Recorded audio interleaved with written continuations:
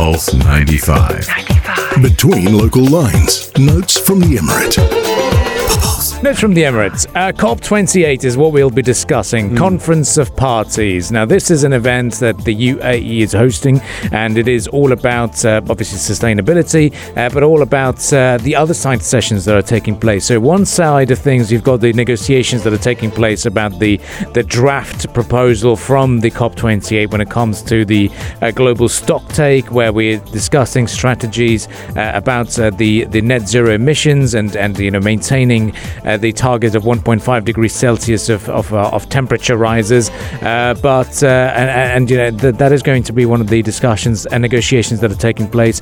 Amongst them also includes phasing out coal overall, but all 194 nations have to agree to the points, and that's when the proposal will be issued, and that's why the COP28 or the Conference of Parties is going to go on for a couple of days, at least 12 days. So on the sidelines, we had a number of sessions going on.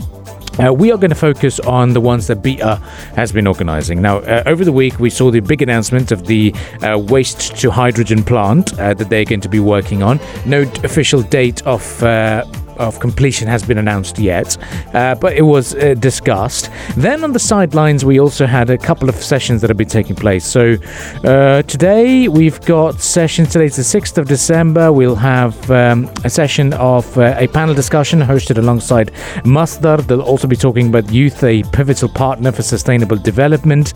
There'll be a couple of announcements today when it comes to solar landfill and EV charging as well. So lots to look forward to from Abeer. But I went down to a very interesting session yesterday. Yeah, you did. And I heard a little bit about it off air, and I think that's what really attracts me to go to such an event like COP28 are the personalities that you're going to be meeting and the entities that you're going to be really learning from and what they have to offer and how they, in their own mind and in their own way, are trying to be sustainable. But we did have, or you did have, last night, a really great discussion with a representative from Sheraa. Yes, I attended the panel discussion that was titled Sharjah's Mark as a Global Hub for Sustainability and Corporate Innovation. It was hosted by Sheraa, and the speakers included Hind Al-Huwaidi, the Chief Education Officer at Abeer Group.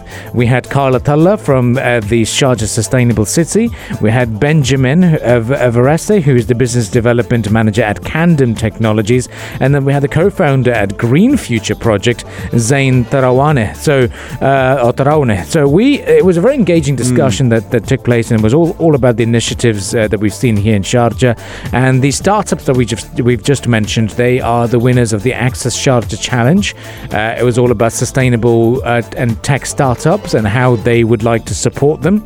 And so I got a chance to speak to the moderator, Abeer Al-Ameeri, in fact, who's the head of partnerships at Sheraa. And this is the conversation that we had with her yesterday.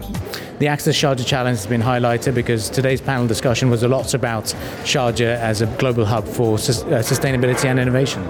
The Access Sharjah Challenge is a corporate innovation program that looks to attract international startups to set up base in Sharjah. Every year we host it under a different theme, and this year the theme was sustainability. We've partnered with Abeer Group and Sharjah Sustainable City, each of them identifying a specific challenge which they were looking for innovative solutions in order to address them. We have invited the winners of the challenge, Green Future Project, as well as Candom Technology, who will be implementing their solutions in order to address the climate crisis that we're facing today. Okay. And how's the reception been at the panel discussion? And it was a very engaging one to get all these entities together. The reception was fantastic. I think it was great hearing firsthand from the startups how the collaboration with these two entities have supported them in really expanding their businesses. As I mentioned, they are international startups, so coming and setting up in Sharjah has been a next step that they've been looking forward to. Any more announcements that we can expect from Sheraa's perspective? Yes, we will be announcing an exciting new initiative by Sheraa. That will amplify the commitment of Sharjah and the UAE towards combating climate change. I think it's great that Sheraa has this footprint, you could say, when it comes to being sustainable within startups, because these startups whether they succeed or not, they're going to be the leaders. They're going to be these massive corporations that are heavily involved in these emissions and being sustainable. That why not, as we're helping them develop from a very early stage, implement those practices, make that second nature for these startups, that as they mean to go on, they will be sustainable. Yeah, definitely. And I think, being a very important incubator and a supporter for these ideas, they played a very important role. And they also host a big event, Sharjah Entrepreneurship Festival, which will be taking place later on towards the end of the year. So that is something to look forward to indeed.